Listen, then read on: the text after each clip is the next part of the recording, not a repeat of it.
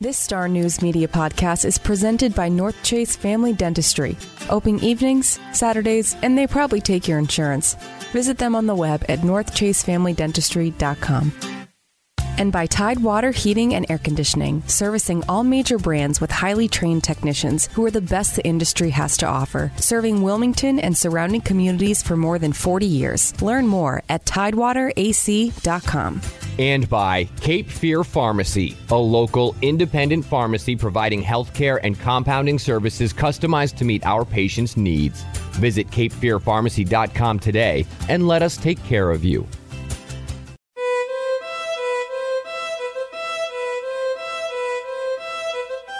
"32 miles off the coast of southeastern North Carolina, Frying Pan Tower overlooks the very namesake of the Cape Fear region.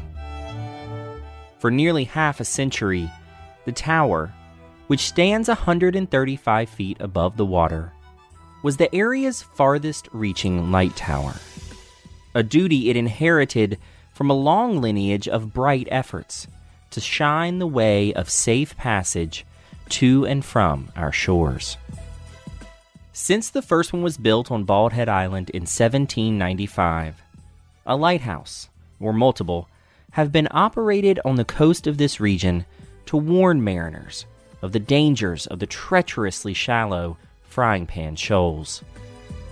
This long stretch of ever-shifting sand extends right off the tip of this region, and from an aerial view resembles the shape of a frying pan.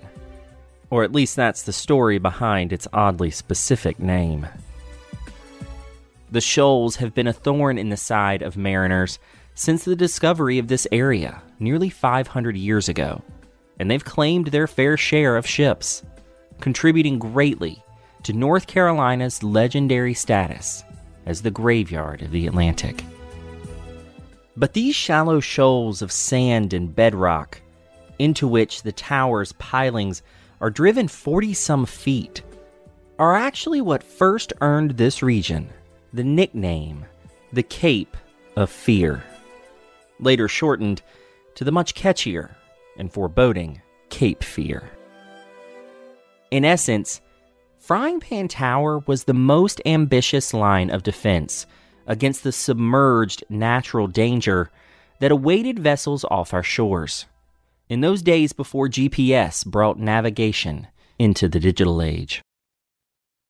We've previously told the story of Old Baldy Lighthouse on this podcast, how it was built from the bricks of its doomed predecessor and opened in 1817 as a crucial guiding light for ships hoping to enter the Cape Fear River safely.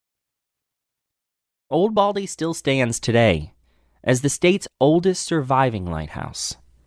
But over the years, as the region literally changed shape and Mother Nature opened up new entrances to the river, more lighthouses were needed to join the ranks. In time, Oak Island and Federal Point would become home to new lights, and Bald Head Island would, for a time, get a second bulb at the Cape Fear Lighthouse. But even before these towers went vertical, there was an inescapable fear among mariners that the lights on Bald Head and the coast in general couldn't shine far enough to divert disaster at the end of the shoals. So in 1854, the U.S. Coast Guard sought to try a different tactic. Instead of being bound by a tower on land, they anchored a lightship on the tip of the shoals, known as the Frying Pan Lightship. Except for a few years when its crews were pulled away by distractions such as the Civil War and World War II, this fleet of lightships manned this post for 110 years, each one painted with the words Frying Pan on their side. But in 1964, the Coast Guard began construction on Frying Pan Tower, a more permanent, stationary light station that wasn't at the mercy of choppy waves. The style of the tower was known as a Texas tower because it was modeled after a steel oil drilling platform. Sitting atop 4 pilings is a 6-bedroom deck house, built in Louisiana and transported by barge to the tower's base, onto which it was lifted by a crane. It includes a kitchen, living space, several workspaces, and essentially what amounts to a maintenance garage. On top of the deck house is a helicopter landing pad and a smaller 50-foot tower, which holds a rotating light that could be seen 17 miles out when it was first installed. On November 27, 1964, the last lightship to anchor on the shoals blew its parting whistle and retired, handing its century-old post over to the light tower. For decades, the ship would be moored in Southport, offering tours to guests. For the next 40 years, as anyone approached this region by sea, it was Frying Pan Tower that would serve as their first light of the Cape Fear. Initially, the tower was manned by a rotating group of Coast Guardsmen who lived up to 4 weeks at a time out of the deck house, cooking their meals in the kitchen and spending their downtime in the break room. But in 1979, the need to protect these crew members from the ever-constant threat of hurricanes forced the Coast Guard to automate the lighthouse, which meant it no longer needed a round-the-clock crew, but rather just occasional maintenance visits. As GPS became more advanced in the late 20th century, the tower became increasingly obsolete, and in 2004, it was finally retired and later put up on the auction block. It was purchased in 2010 by a man with a vision. For a time, he opened its doors, so to speak, to adventure-seeking guests as one of the world's most remote bed and breakfasts. But it was all contributing to a larger mission, to not let the 40-year-old tower waste away or be claimed by the ocean, but rather preserve its legacy as a guardian of the Cape Fear. That brings us to the summer of 2020, as you and I embark on a historic field trip like nothing we've ever done before.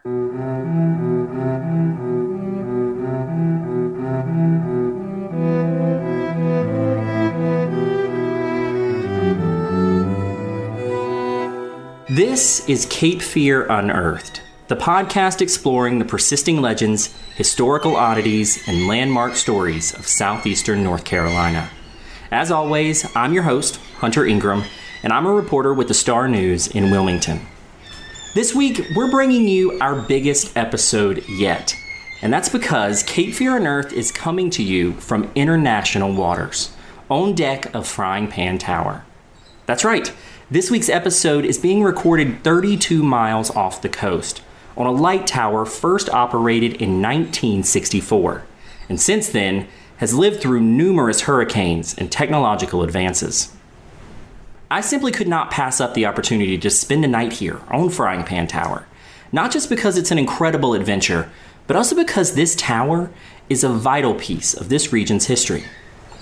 As always, I've already given you a primer on the history of the tower and why it plays such an important role in this region's lighthouse legacy. But now, I want to dig a little deeper into what it's like to live on this tower for a few hours, for a few days, and maybe even for a few months. I want to talk about how it survived half a century at the mercy of Mother Nature and the ocean. And more importantly, I want to talk about how the work of its owners and volunteers are trying to preserve it for the future. And there's no better person to help me tell this story than Richard Neal, the man who bought the tower in 2010 for $85,000 when it went up for auction. Richard, thank you so much for letting me come out here and spend some time on the tower with you. I'm glad to have you out here. It's a great place to be. It is. It really is. And we've been out here all day. I was worried there was going to be a lot of storms and showers, and instead there's been a lot of sun, and it's been quite pleasant. And I was talking to you earlier about how you don't really feel the magnitude of this place until you're really out here and where it is and the serenity that you kind of see around it. It's so easy to unplug. It's something we talk about so often, but here it's quite possible. Well, there's simply no distractions out here. When you look across the horizon, all you're seeing is just the ocean and the clouds and occasional rain showers falling down. Or if you look down at the water, you see barracuda larger than your leg, just hanging out underneath the tower waiting for a new meal. They swim with the current. We were watching them earlier, and they just kind of hold their position waiting for something to break off from one of the legs beneath us. Yeah, absolutely right. You know, it's funny. In Oklahoma, where I grew up, we had weather vanes, which were on the top of the barns, and they would turn into the wind. But out here, we simply look at the barracuda turned into the current. That's true. That's how you were telling me the current earlier. Now, I imagine for a lot of people, the first question they have for you is why the heck you would want to own this tower 32 miles out here. What is your response to them? Well, you know, it's interesting. If you go and you buy something on a splurge, you don't really know why you do it until maybe in retrospect you look back and you think about it. And I realized I actually bought my childhood treehouse without even realizing it. Exactly. And this, it really is, because it's not in a tree, but you can go around it, you can see it, it's got the views. I mean, it's just, it's really magnificent, and that's why I was so kind of passionate about coming out here and doing this, and so I appreciate you helping me make it happen. So I want to talk a little bit about how this opportunity came to you. So how did you find out about the tower? Because it was decommissioned. I mean, it was retired, and then it was put up for auction, but it wasn't just a simple single auction and done. How did this kind of fall in your lap? Well, you know, it's interesting. As a kid growing up in Oklahoma, the ocean was the furthest thing from my mind. I went to Galveston Bay and looked at that hot, muddy water and thought, I don't like oceans. This is ridiculous. But one evening in 2008, right in the middle of the recession, as everybody's trying to figure out how we're going to make money and survive, I was doing a little searching on the web and came across this weird thing called government auctions. And so in spending a little time, I'm a computer guy, so I'm on the computer anyway, right? And in just a few short minutes, I found that they had this old bank for sale. I don't want a bank. It's in the middle of nowhere. They had a warehouse for sale. I don't need a warehouse. A bunch of FEMA trailers. I don't need FEMA trailers. A strange box on stilts in the middle. Wait, what? In the ocean? So scroll back and let's look at that. I had no idea what the Frying Pan Tower was. I had never heard of it and have actually only been in the ocean once or twice in my life. I still don't own a boat. Wow.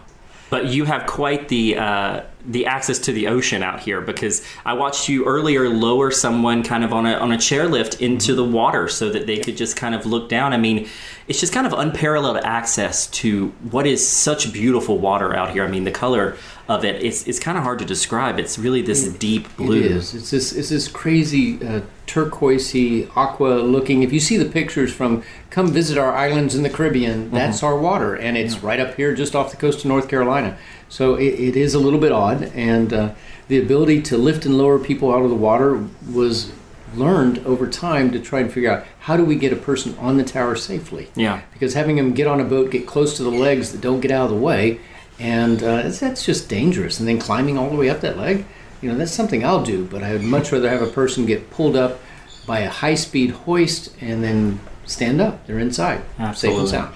So you bid on it. Yeah. How? I mean, what was that process like? I mean, was it more of a kind of a blind bid, like I'm just going to do it, see what happens? Well, they had an original auction in 2009 where a bunch of people were bidding on it, and I kind of stood back because it got very rich for my blood, as they say, and it went over $500,000 before it finally closed. And the guy that actually bought it decided that, for whatever reason, he wasn't really ready to do it. So the government listed it again the next year, and I ended up getting a notification of it because I was on the original bidders list, along with the newspaper articles talking about it, things like that, saying, this time we're just going to do a sealed bid. If you want it, bid on it, and if you get it, you get it. Same thing, as is, where is, can't inspect it, that's just how it is. And for some reason, I just still felt the urge, and so I knew that the minimum bid was $10K, and I knew that the additional increments were $1,000, so I thought, well, $11,000. And then I looked in my wallet, and my dear sweet daughters had not yet raided my wallet. They were teenagers at the time. So I had $262 in my wallet. So I bid $11,262. with absolutely no indication or understanding that I would end up being the only one that even bid on it. So I won the bid for just over $11,000. Wow. And then, but as you were telling me a little bit earlier, they came back to you and kind of wanted to hassle a little bit. It's to kind of raise the price because they had initially had an offer of $500,000 and that's right. With $11,000. Somebody was going to be really embarrassed that worked for the government, and so they said, well, we do think it's worth slightly more than that. And I said, well, guys, an open auction is what it's worth. And they said, well, we've had two of them, one for $500,000 and yours for $11,000. If you'd like, we would average them. You can write us a check for $250,000. So obviously that was time to go, all right, what do we really need to do here? And they surprised me with saying, do you like baseball? And I thought, what on earth are they talking about? And then the gentleman from the GSA looked at me, smiled, and he says, I figure it this way, Richard. He said, you hit a good bunt and made it to first base. Wouldn't you like to make a home run? And I thought, wow, Well, so we're not going to negotiate, but we are going to talk about what it might possibly take to actually acquire this. So as we went back and forth and discussing how to navigate around the bases, worked my way up to about $65,000, which I didn't have, and then smiled and looked at the older gentleman and said, I'm not very big. He was a big guy. And he said, okay. And I said, I'm not very fast. Well, what's your point, Richard? I said, well, I played baseball as a kid for 9 years, and occasionally I stole home. And he wiggled his finger at me and smiled, and he says, you don't steal from the government, Richard, which I must admit we all laughed about. So we ended up the day with an ending value of $85,000 for the tower, again, without even seeing it. So this is all speculative at this time. Quite the blind buy. I don't have the money. I've not seen the tower. Can you imagine going to a bank and saying, I'd like to borrow $85,000? Oh, okay. What are its comparable locations? Well, there aren't any. Well, can we go inspect it? Well, no, actually, you can't inspect it. Well, how on earth are we going to do this? So anyway, by virtue of just having a good friend that had faith in me, I was able to buy the tower. I paid him back a couple years later. And next thing I know, I'm trying to figure out, what do I do with this thing? How do I fix it? How do I get people interested in, how do we make this thing that's been so important for so many people for so many decades, how do we wake it back up again? Yeah. And that's become my mission, and that's what I'm doing now with the nonprofit, fbtower.org, and we're starting to get people's attention. Absolutely. And that's why I'm here. You got my attention. Well, it's been so much fun. We have a hurricane, our flag has a rough time, but then we turn right around and we auction it off and we give the proceeds to people that have been harmed by the hurricanes, and that's been a blessing for them. We put up a new flag immediately. We're proud, even though we're not technically in America, to be Americans on a Coast Guard facility that we're doing our best to try and maintain. This whole operation here is really fascinating because you're not the owner anymore. No. You've divested, you've brought on other owners. You now run the nonprofit, which is intended to preserve it, and that's the main mission for you right now. Mm-hmm. But I'm curious, the first time you were able to come out here, what did you see? What was out here? It's an interesting thing. I grew up in Oklahoma, and in a small town where my grandparents lived, all the buildings were like right next to each other. So you've probably seen pictures of old cities and towns where it was, here's the barber shop, here's the movie theater, here's the dry goods store, things like that. Almost like out of an old Western. Mm-hmm. And when you walked into one of those stores, you felt like you were walking back into time.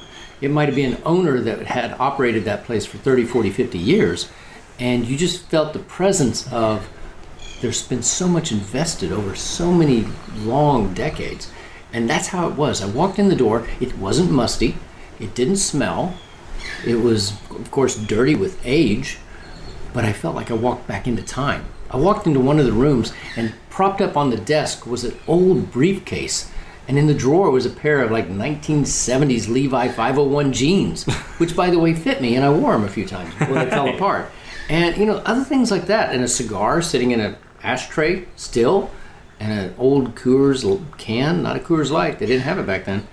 And it's so paper thin from just simply rotting away in the elements.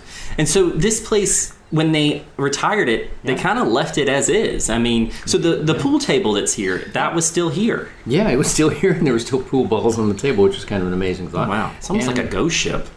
People have asked me, they're like, are there spirits walking the hallways? And I'm like, well, no, but it depends on how much someone's had to drink. But in general, the place has been a piece of history that we open a door and look into a cabinet, or maybe go into the ceiling and work on something, and we might find someone's notes from the 1960s.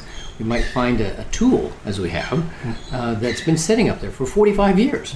And that's just kind of strange, and also a reverent type of feeling of, I'm in a place that was so valuable for so many years. And now, with GPS and everything else, people are like, I don't care, whatever. I can just hit my phone and it'll direct me home.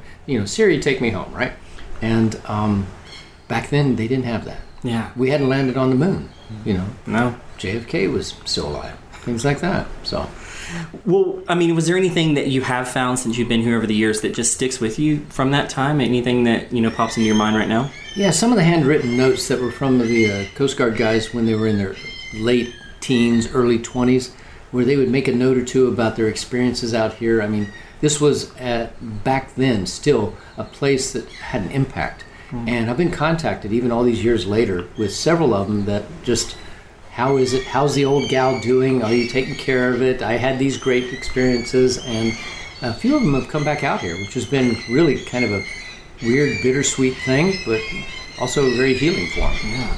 You told me that you've even brought some veterans out here that that have been able to kind of unplug, like I said earlier, and just really kind of take in the moment. Earlier, I was sitting on top of the helipad and, kind of dozed off because it's so serene up there. It's very peaceful, isn't it? And well, PTSD is something that if you don't experience it, it's hard to explain. Mm-hmm. It's that gnawing feeling at the back of your skull that's always there. And out here, it seems to go away for people.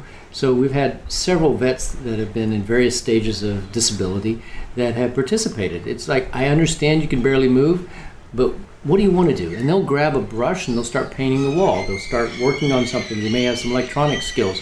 And I think our message to them is, you're just as valuable now as you were before you were harmed. Mm-hmm. And they leave here with their head a little bit higher and ready to come back again.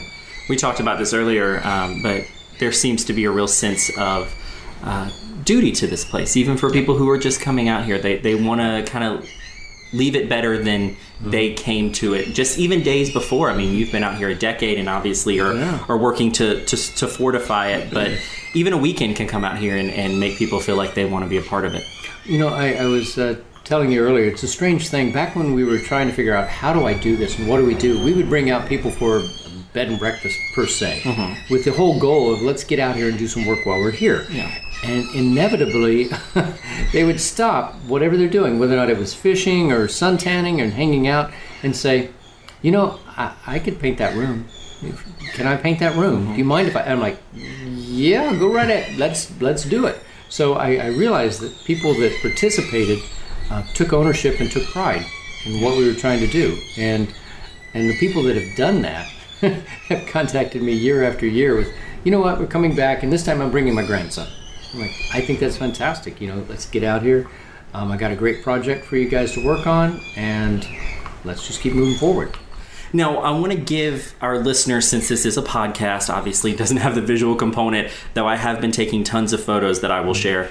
I want to give them a sense of where we are right now. So we are 32 miles off the coast, but as they can hear, you can hear the waves that are kind of crashing against the legs. It's actually been a pretty calm day in terms of the actual surf, but you hear birds, and what are they called again? Royal terns. Royal terns that travel halfway around the world to come and roost out here. Yes, and so kind of talk with me a little bit about, when you're here, where we are. I mean, what are you seeing and what's around us? It's an interesting thing. On the west coast, you can go very shortly offshore and you're in very, very deep water very quickly, and the water is very cold. Out here, the water is very temperate. It's warm. We're right next to the Gulf Stream, which occasionally will come swinging right by us, and the grounds are actually very shallow. So it's about 40 to 60 miles offshore before it actually drops into what we call the deep water. So we're in this kind of weird plateau of 40 to 60 to 80 foot of water that extends way beyond where you would ever see. It's kind of like I guess you'd call it the wading pool of the west side of the Atlantic. And because of that, we don't see shore from here. We can barely see a lighthouse that actually is on shore, but we don't see houses or lights or anything like that. And for the most part, we simply see water all the way around us. So if you can imagine this, you look outside in the morning and what do you see? You see the sunrise cracking over there. And even before the sun pops up, you see the glow in the sky. And then in the evenings, the sun drops off and you can watch it go directly down into the water. Occasionally we've seen the green flash, which if you don't know what that is, it's worth a Google. It's where the light from the sun, for a very brief glimmer, pops a beautiful color of green. Wow. And it's an amazing thing. We've seen water spouts out here. We've seen whales and turtles and sharks and rays and all manner of types of just wild creatures in the ocean below us. And underneath us, because of the nature of having these legs down into the water with all these pipes where all the little fish can hide, this turns into a natural aquarium. So we have tens of thousands of all different sizes of fish hanging out underneath us, basically saying, look at me, look at me. And it's just beautiful. Well, and you also have people that come out here and are either fishing or they're taking a joyride off this area and they know it's out here. I mean, today you made a connection with 3 men who are in the Coast Guard who are actually hanging out in a few rooms around us, who caught some fish, cooked it up for us for dinner, and it was amazing. And I just think that there's a real sense, you're 32 miles off the coast, but there's still a real sense of community here. There is. One thing that most people wouldn't think about if they've not been in the ocean and away from shore is that the permanence of this structure and the ability to just see something solid and non-changing and reassuring is what people will gravitate to. So on a nice, calm Saturday, we could look outside and see 30 boats outside. They might be catching bait fish to go off to the Gulf Stream to go catch fish later. They might be free diving and swimming underneath the tower, any number of things. But it's that reassuring place where we've also implemented really good internet access for all the boaters around here with no charge, because we want them to basically be able to phone home or check the weather or call the Coast Guard, as they've done when they've had issues in the past.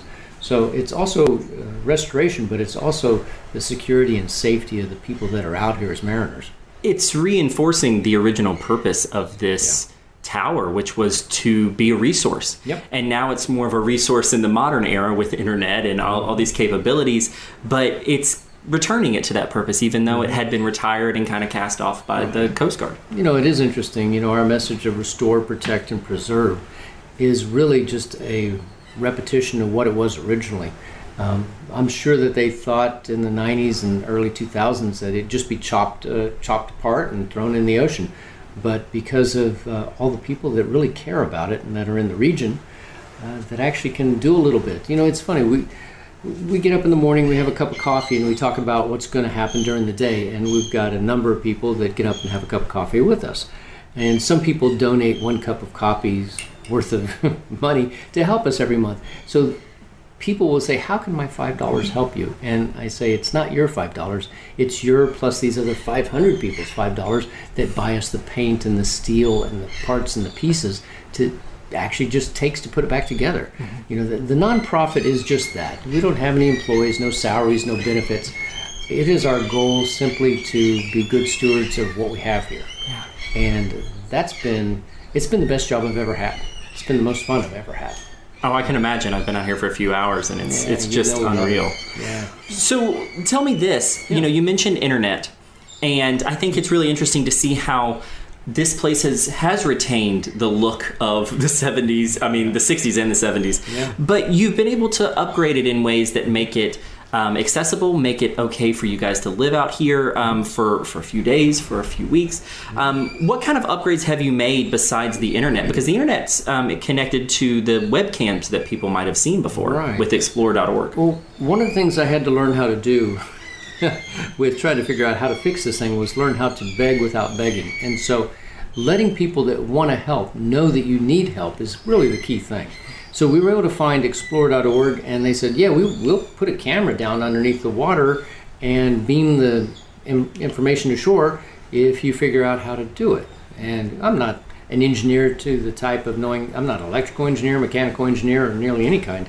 But I said, let's figure that out. And luckily, we were able to find the right people with the right skills that we were able to engineer a microwave shot 56 miles to shore, which we're told is the longest shot they've done, which is kind of impressive, and get really high-speed internet out here for the sake of passing the video feeds that go into schools all over the nation, actually all around the world, so they can watch and see what's going on underneath the water or look at the waves on top and watch the weather when the hurricanes come through.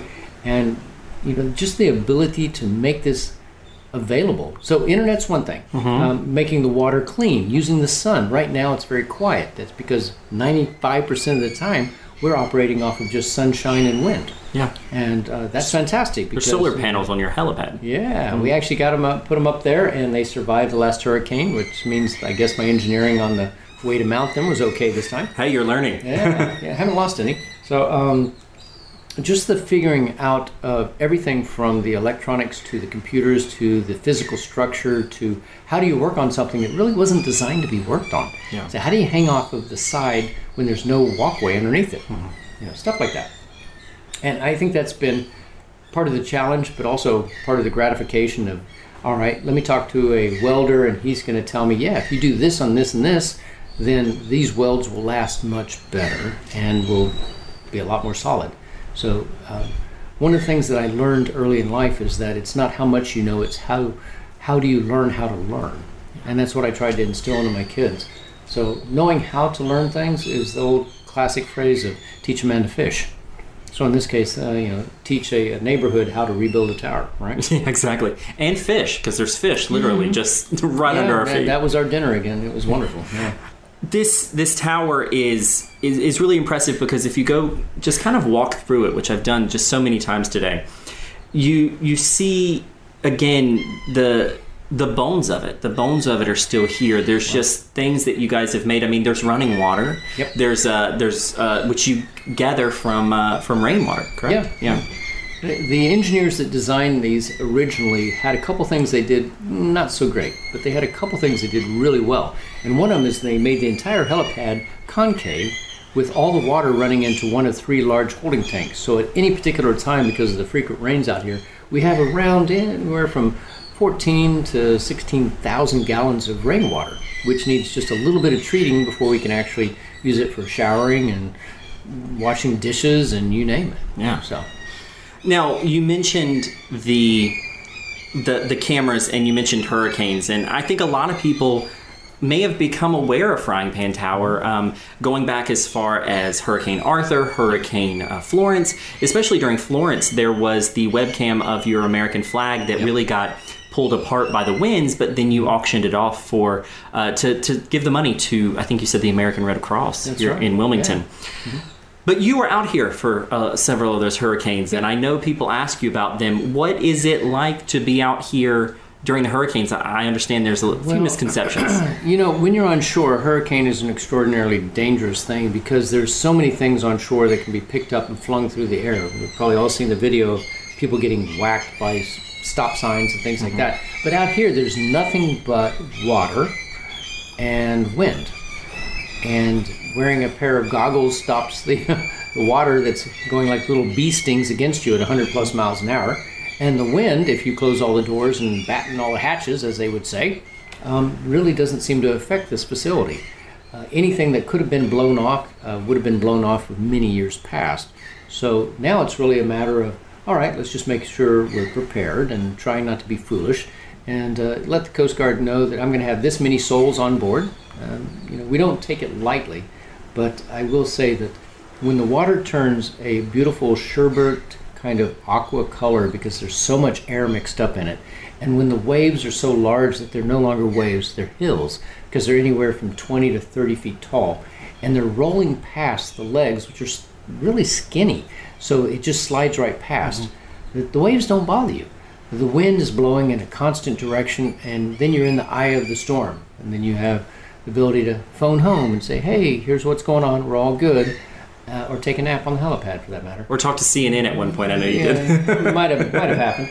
And then when the back end of the storm comes past, when your daughter's only concern is that the cake that she was baking in the oven fell, it's like, all right, well, first world problems.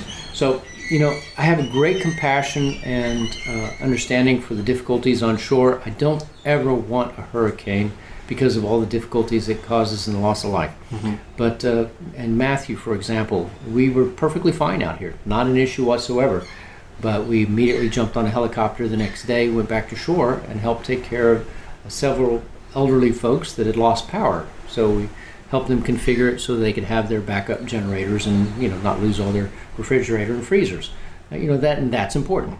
We could have stayed out here and ignored the world, but that's not what this is all about. No, and that's absolutely kind of the mission today. One thing that we talked about earlier, and I know that you've joked about, but is actually very serious, is serious in a fun kind of way. This is the perfect place to weather a hurricane, it sounds like, but it's also the perfect place to weather a pandemic. Social distancing at its finest. Yeah, we are 6 feet away. So yes, we are. We have a table between us. It's been interesting because people would say, how can you have a volunteer out there? Because there's a pandemic, and you might be carrying COVID out there, but we do ask the same basic questions. Do you have a temperature? Have you been in these type of circumstances? What's going on in your life? Do you hang out in bars and all that sort of stuff? Did you just rush a fraternity? But we've been really lucky. We've had a lot of people that have volunteered that are very conscientious, and we understand that, these are difficult times. This is not a place where you want to bring out a person that would be susceptible to some of the issues that COVID might bring. We usually have people that are vigorous and wanting to participate, even if they have some limited capabilities. That's perfectly fine. So, if there's a pandemic on shore, it's not so bad out here. If there's a zombie apocalypse, we understand that they don't know how to climb the legs with all the barnacles, so we're probably okay. Hey, one thing that I think was interesting that you mentioned is the volunteer aspect of this. Right. You have kind of a host of people, almost like a repertoire of people who have different skills that have reached out and told you that they would love to contribute what they can, when you need them. And so someone might reach out to you and say, I'm a good electrician, or I'm this or that. Mm-hmm. And you say, that's great, I'm going to put you on this list. Mm-hmm. And when I need that, I'm going to send out an email blast. We'll have a volunteer trip. And that's how this works. And so that's kind of how that's happening this weekend. It is funny because I will get someone that will contact me. And, when we're talking one-on-one like this, you can say, here's my skills and use me when you need me. Give me a call. Yeah. And they don't understand the logistics of, gosh, over the last 10 years, I've got currently 1,300 people that are saying, give me a call. Mm-hmm. As much as I want to, I can't remember all those people and have a life and be a normal human. So what I do is indeed, I will send out an email blast. Here's what we're going to really work on. And I might get a ping from someone that says, I don't know how to weld, I don't know how to do this, but you know what, I'm a really good cook and I can clean and organize. So for instance, this next weekend, one of the people that's coming back out as a volunteer, a repeat volunteer, is going to take the entire pantry completely apart, clean it all out. We're going to repaint all the walls in there, put it all in order, organize all of it, and put it all back in place. Now that doesn't sound like a huge thing. If you saw our pantry, you'd know that that's a really big deal. That way we can actually keep all the canned goods that are expiring towards the front, etc. So there's a place for that. We also have people that are like, I'm a professional welder and I can come out there and I can make it so that your walkways don't fall off. And there's a place for that. What we really want to do is we want to make it so that people who wish to participate, we want to give them an avenue to be able to. We're outside America, and until we can figure out some clever form of funding, we don't get any funds from the state or the federal at all. And because of that, we basically, put our hat out and say, if you want to help us, you cover the transportation, we're going to feed you, we're going to give you room and board, and we're going to have an adventure while you're out here. And we're going to do it safe, and we're going to show you some amazing sunsets, as we did tonight. Okay. And, you get to carry something home with you that you probably can't go pick out at Disneyland. There's a real sense of ownership, I imagine, with people. That's what they're taking back. They're taking back that I helped with that pantry, I painted that door. I made a difference. Yeah. And that's really what it is. That's probably the only way we'll actually get this done. And that is part of why, a couple years ago when I realized, I'm like, as much as I want to and as hard as I work, I can't do this by myself. And how do I reach out and basically be vulnerable and say, I need your help? And so many people have done that. And I think the hardest thing for people to understand is that It's not whether or not you're capable or skilled, it's whether or not you see the email and you sign up and you jump on the list. Because then you're actually going to go. You know, the guys that pinged me 2 days ago, hey, we're going out by the tower, and do you need anything?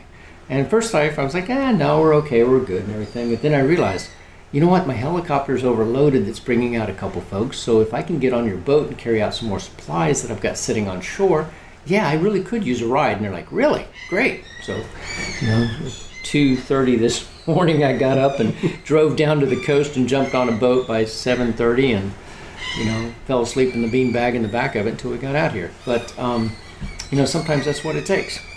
I made the allusion earlier, and it's a cheesy one, but I think it applies here. It really does take a village to keep this place going. Yeah, it really does. Because, correct me if I'm wrong, but the intended lifespan of this tower was 50 years. Yeah, and that's come and gone. Yeah. Yeah, absolutely. We've had many engineers. We had NASA out here with 5 different engineers. We're talking PhDs with PhDs. And they basically said, here's the most important 7 things. Fix them and fix them in this order. And that's what we've really boiled into and tried to fix. You know, some of those we are ahead on, some of them we're behind on. And really the biggest thing is to consider is that rust never sleeps. It just keeps going. So for us to keep moving forward and trying our best to get ahead of that curve, that's really the only way to say, hey, you know what? I'm long since gone, but there's another 50 years and this thing's still here. And that's really my goal. I'd like to be able to say at the end of my tenure here, because this is like a house. You work on it for a while, you pass it on to the next guy.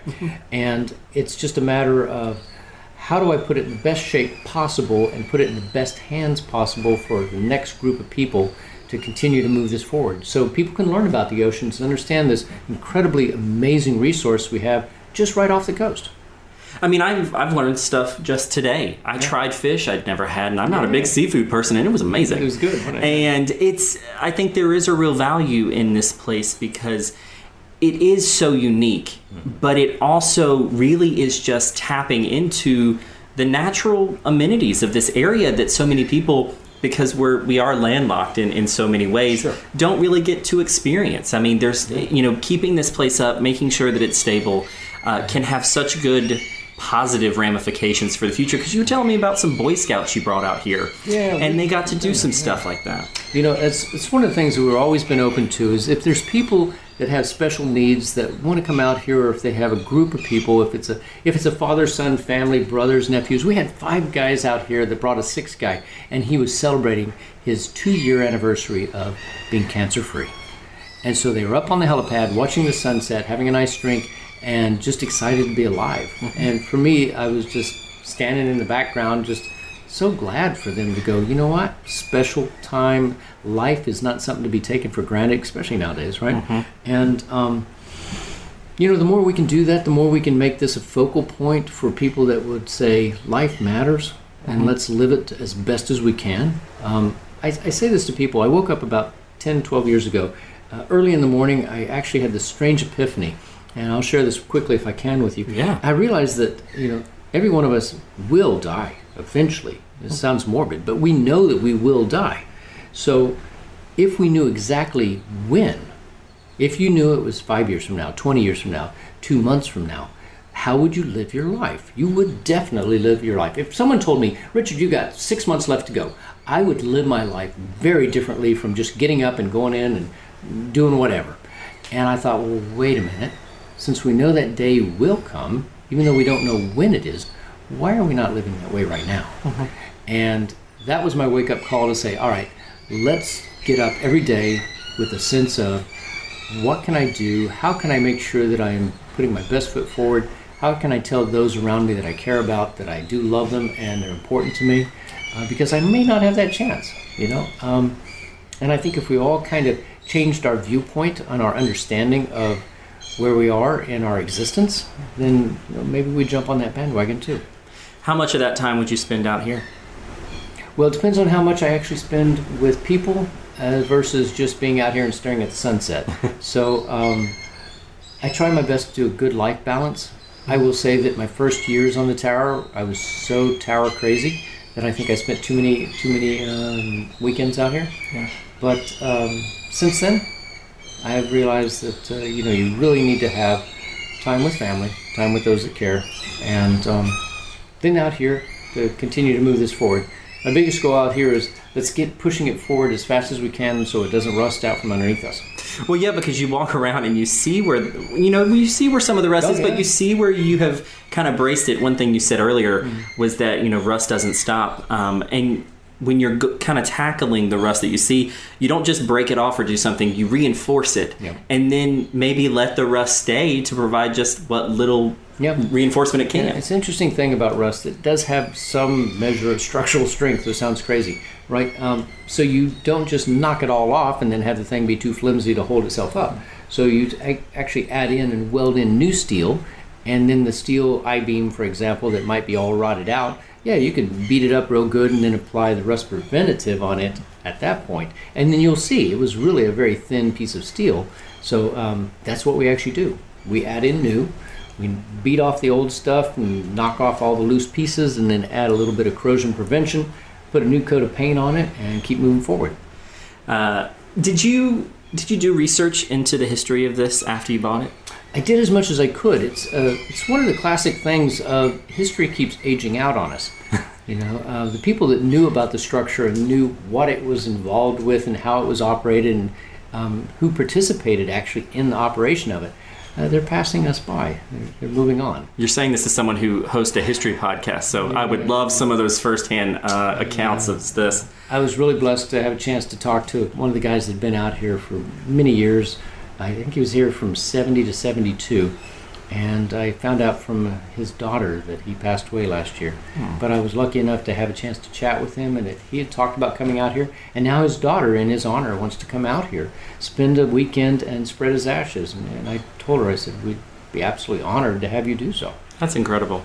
It's almost like people who fought in World War II and come back to the battleship North Carolina in Wilmington. Yeah. I know there were some of those that came back recently when the president was in town to name Wilmington the World War II Heritage City, the first. And I think places like this, especially places where people serve, I think really hold a real relevance and a real importance to their lives. And I think that's really nice, and I hope she does that.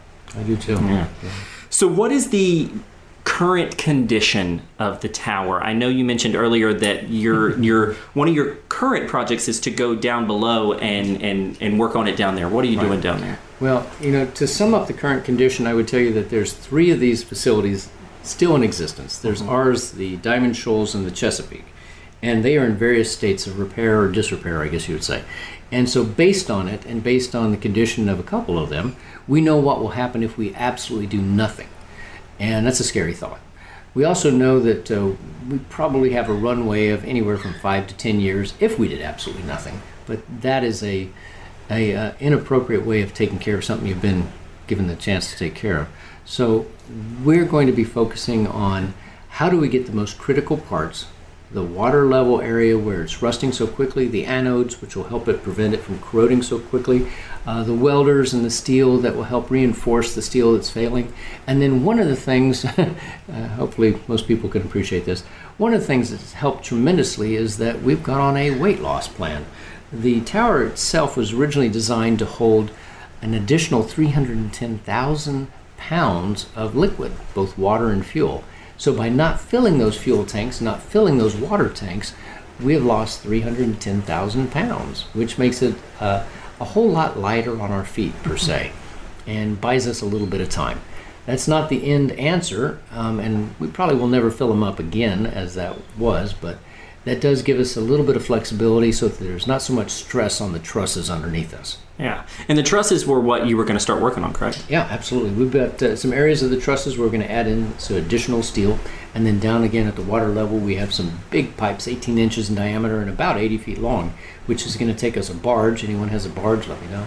And we'll carry them out here, weld them in place. We've got the welders and we have the know-how. Now it's a matter of getting the equipment and getting it here. Yeah, I like that you were telling me earlier that it's done little by little by people. I mean, it's one person can contribute this, one person can contribute that. And you even said, speaking of the weight loss, when I asked you what I should bring, you said pack light and stay light. And that's absolutely kind of the philosophy out here. It is, as far as getting on a helicopter, that's for sure. But as far as the getting it done, when my when my girls were young and they were having trouble and struggling with math, and I said, girls, you're just eating elephants. And they both looked at me strange. And I said, well, you guys know. I said, you're just eating it a bite at a time. Let's just learn one little thing. And I realized out here, we don't eat elephants, we eat whales. So we eat whales just a bite at a time, just metaphorically speaking, of course. And so we tackle this project a little bit, this project, and so we might be working on 10 or 12 different projects at the same time. So while we're here this weekend, we'll get in the water tank, we'll work on the walkways, we'll do a little bit of electrical work, maybe work a little bit of computer stuff, and put some paint on the walls. So, like I say, it's a matter of, I guess we just say many people, lots of hands, and little bit by little bit, we're really putting it back together. Absolutely. And anything's going to help give it a little more life. I mean, if you did nothing and just used it as more of like a vacation home, it would just kind of sit there and eventually the ocean would take it. But right now, I mean, you're kind of working to make sure it coexists with the ocean around it. Well, it is funny. I had someone say, oh, well, you're the person. And I said, no, I'm the chief cheerleader, and I'm the one that changes the toilet paper, and I'm the one that makes sure the dishes are clean and put away. So, it's my job to just keep, pushing everyone forward and try to get us so that we can actually, what do we do next? And I give them direction and help them guide that. That's it. Well, Richard, you're this champion for this place. I mean, you recognize the history of it. Mm-hmm. You recognize the value of it currently and the purpose of it in the future. Mm-hmm. And I'm curious, you purchased it 10 years ago. Mm-hmm. What's it been like to have this in your life for a decade now? I would say it's kind of like a fine wine that you didn't appreciate when you first got it. Okay. So, if you're a connoisseur of decent wines, you might go, oh, well, I don't know so much about it. I'll just pop the cork and see how it is. But the Tower has aged well in how it has taught me things that I never would have even thought about. I mean, so I'm doing a little bit of astrophysics, I'm doing some radar research, I'm doing some telecommunications work, I'm learning about metallurgy, I'm learning how to deal with marketing and how to do some fundraising, I'm learning how to give of myself and let go of things. Because, if you wanted to do something, you did it yourself, right? Now, you really have to learn how to show other people, here's what needs to be done, what would you do? How would you do it? So I would say this has been a 10-year path around the sun of basically learning how to spread the message. It's a give and take out here. I mean, you're given so much just with natural beauty, but being out here, you have to sacrifice a few things that were the comforts of being on land. Mm-hmm. And I want to tell everyone that's listening that just walking around here is really fascinating because not only can you see the age, you can see how sturdy it is still. You can see, I almost expected, just to kind of have this anecdote, I almost expected to feel it move with the water. And I imagine people probably do think that. And you don't. This thing is solid because its legs are very much in bedrock. Yeah. And that's what this is out here, correct? Bedrock? I mean, there's sand, but... Yeah, it's solid rock. There's a little bit of sand drifts in various areas, but it is... The legs are actually well deep into the bedrock, and then each leg is filled up with cement. So it's not going anywhere. But it's going to take all that work to make sure that, what's still up here where we are survives. Right. I mean, 50 years from now, that's what you want. You want somebody else to be in this room right now, enjoying themselves, doing a little work. Yeah, maybe with air conditioning. Maybe with air conditioning. You were telling me that might be a possibility. I mean, we got some breeze right now, and technically we have our first live audience with the birds outside the window. But they have been they've been cheering us on. But right. Richard, this tower is. It has people are so intensely fascinated with it. I imagine just kind of longingly looking at it from off the shore. It's hard to kind of put into words what it's like to be out here. I watched the sunset earlier, and it's hard not to reflect on things. Right. Whether you want to or not. I was sitting there thinking about, as I do when I go to the beach a lot of the history that would have crossed by this very path in the last 300 years of the development of this region and the buildup of this region. And this tower now stands here as a marker in so many ways, and it's worth protecting, and that's what you're doing. One of the things that most of us hopefully realize is that we think we'll be here forever. We won't. And if we can do some good while we're here, and if we can make a mark that helps someone in the future. It's not about saying, oh, this person did that. It's more about, wow, look at what this is, and let's be part of it. Yeah. So if someone's listening to this and they're like, I have a skill and I think I could do some good at Frying Pan Tower, what should they do? You just go to fptower.org, sign up on the volunteer. It'll put them on an email list. We don't spam anybody. And once we actually get a particular trip scheduled where we're going to do A or B or C project, we'll send out an email blast. It'll tell you what the things are that we're going to do. It'll list what the requirements are. So do you have this skill set or whatever? And no, you don't have to be certified. Technically being outside of America means we don't have to have quite the level of certifications, that sort of thing. But murder is still murder, so don't get any ideas about international waters. Nothing crazy about like that. So you didn't even mention all the things that we technically could do out here, but we don't do. But that's another story, right? So if they simply sign up on that, they'll find out about it. And then if they really want to know some more, they can communicate with me directly. Even though there might be hundreds of thousands of people asking questions, I still look at all of them and answer them all directly.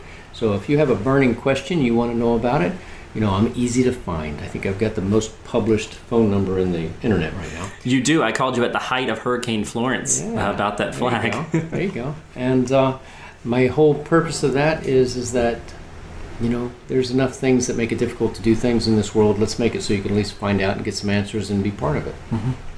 Well, as you can hear, the sun has gone down. I think the stars are outside. They are. And the waves are crashing.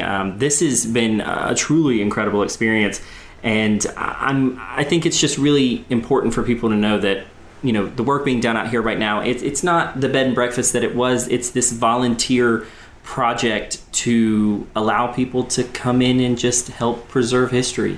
Yep. And just because of the nature of this podcast, I champion that mission very, very much. Awesome. So thank you for doing the work that you're doing to preserve this tower, and thank you so much for having me. I'm glad you were here. Now grab a paintbrush. Exactly. Yeah. I'll go do some manual labor.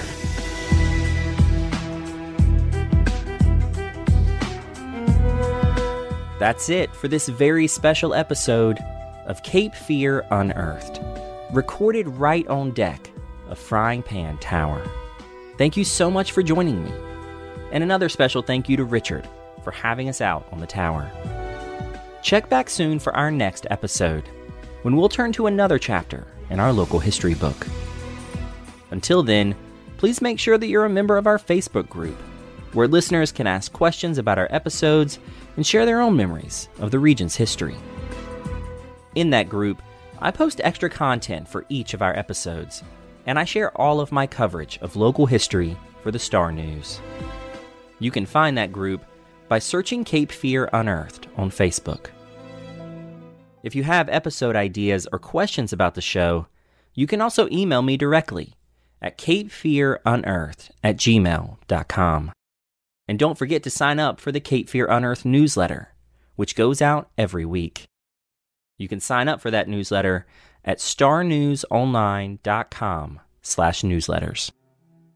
As always, you can get a list of all the books, articles, and resources used in researching this podcast in the show notes of each episode. Cape Fear Unearthed was written, edited, and hosted by me, Hunter Ingram. You can find more of my work at starnewsonline.com or by following me on Twitter at Hunter_Wesley. Additional editing for the show is done by Adam Fish. This podcast was made possible by listeners and readers like you. Support local journalism and Cape Fear Unearthed by subscribing to the Star News today at starnewsonline.com/subscribe. And while you're subscribing to things, be sure to subscribe to this podcast on Apple Podcast or wherever you get the show, so you never miss an episode. And while you're there, leave us a review, which will help more people find Cape Fear Unearthed. Until next time, get out and explore the Cape Fear region on your own. You never know what you might unearth.